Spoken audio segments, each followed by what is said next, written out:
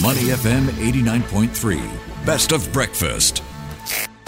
The Bigger Picture, only on Money FM 89.3. Welcome to The Bigger Picture. And this week, we've got lots to watch out for. Central banks in action, including the FOMC, the ECB, the BOJ, and lots of China data to keep an eye on, including industrial production figures.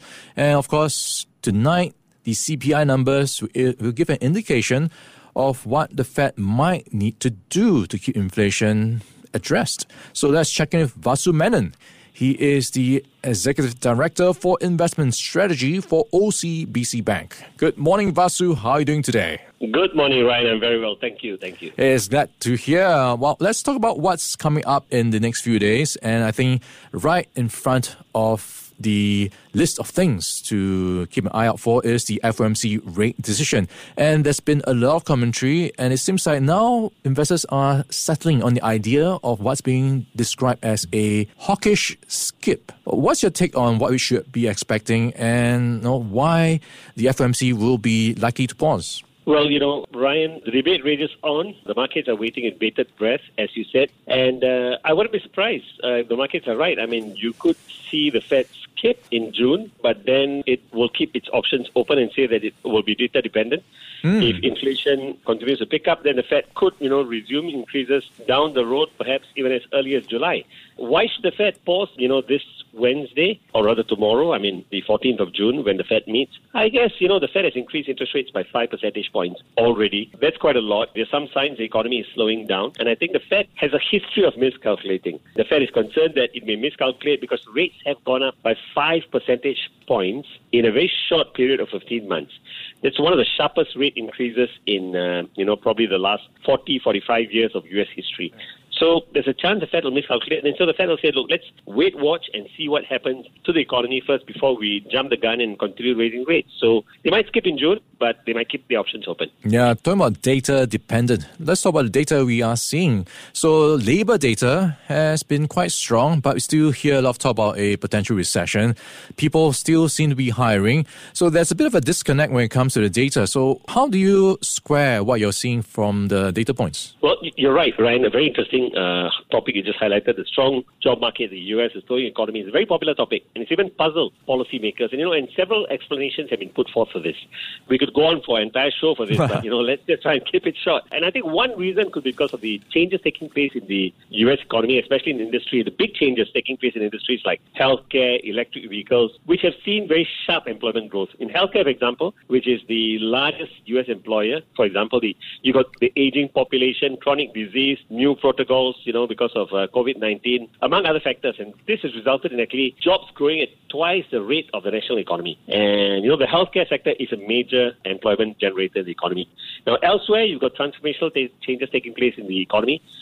Industries because of, application of technology, innovation. And so I think it's resulting in new jobs, new skills, which are taking place regardless of the economy. Whether the economy goes up or down, these changes are taking place. And don't forget, job seekers are a lot more mobile today. They're empowered, they're mobile. A lot more empowered than before the pandemic. And thanks to the pandemic, you got the advent of AI, technology. And today, you don't go out there looking for jobs. The jobs come looking for you because of AI. And it's a lot more easy to apply for a job. During my time, I had to type out letters, send it to employers. Today, it's different. You can just apply online. It's really seamless, easy.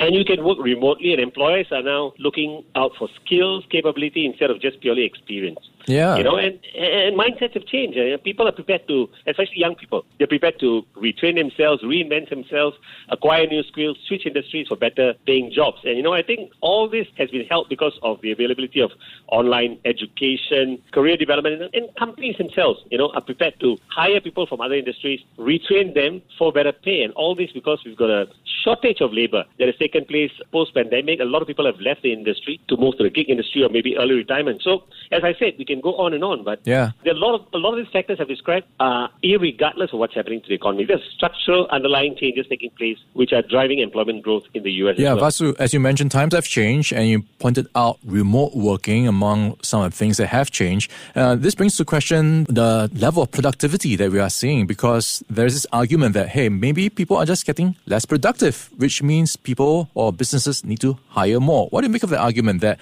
productivity is dropping, which is one of the big drivers drivers of why these wage or labor market numbers keep going up? I think that makes a bit of sense because if you look at the data coming out of America between 2019 and 2022, the average American has worked 33 fewer hours each year. That's what the data says. And it would seem to me that, the pandemic has led people to reassess their life priorities, recalibrate their work-life balance. And, that's resulted in fewer hours. And as you said, because workers are now starting to smell the roses, and starting to live life and realize that there's more to life than just purely work. Employers themselves also find that it's harder to find workers who will work long hours, overtime, and so on and so forth. And therefore, they have to supplement with contract workers and maybe even more workers so that, they can get the job done. And looking at what else is happening in the markets, we've been seeing a bit of a tech rally these days, helping the S&P 500 to, break out of its bear market into a bull market right now. How do you see things play out for the rest of the year? Are you going to see this spill over to broader markets and the momentum to continue? Well, for that to happen, for the tech rally to spill over into the broader market, I think you must have greater clarity about inflation, interest rates, where the economy is headed, whether we're going to see a recession, a deep recession, and so on and so forth. And I think the problem is at this juncture, there's still that lack of clarity on all these fronts that I just mentioned. So, I think the only thing that one can really be sure about, Ryan, given, the slew of uncertainties, is that the markets are going to be volatile. The non-tech segment of the stock market is going to be volatile. And, so I think it makes sense for investors to still tread with some degree of caution when it comes to investing in the old economy stocks. And perhaps a dollar cost averaging strategy would be a better strategy than jumping headlong into the market. All right, great overview of what's to come and how to position yourself in the market. We've been chatting with Vasu Menon. He is the Executive Director for Investment Strategy at OCBC Bank. Vasu, thanks for your time this morning. Thank you very much for having me on the show, Ryan. Before acting on the information on Money FM, please consider if it's suitable for your own investment objectives, financial situation, and risk tolerance. To listen to more great interviews, download our podcasts at moneyfm893.sg or download our audio app. That's AWEDIO. Available on Google Play or the App Store.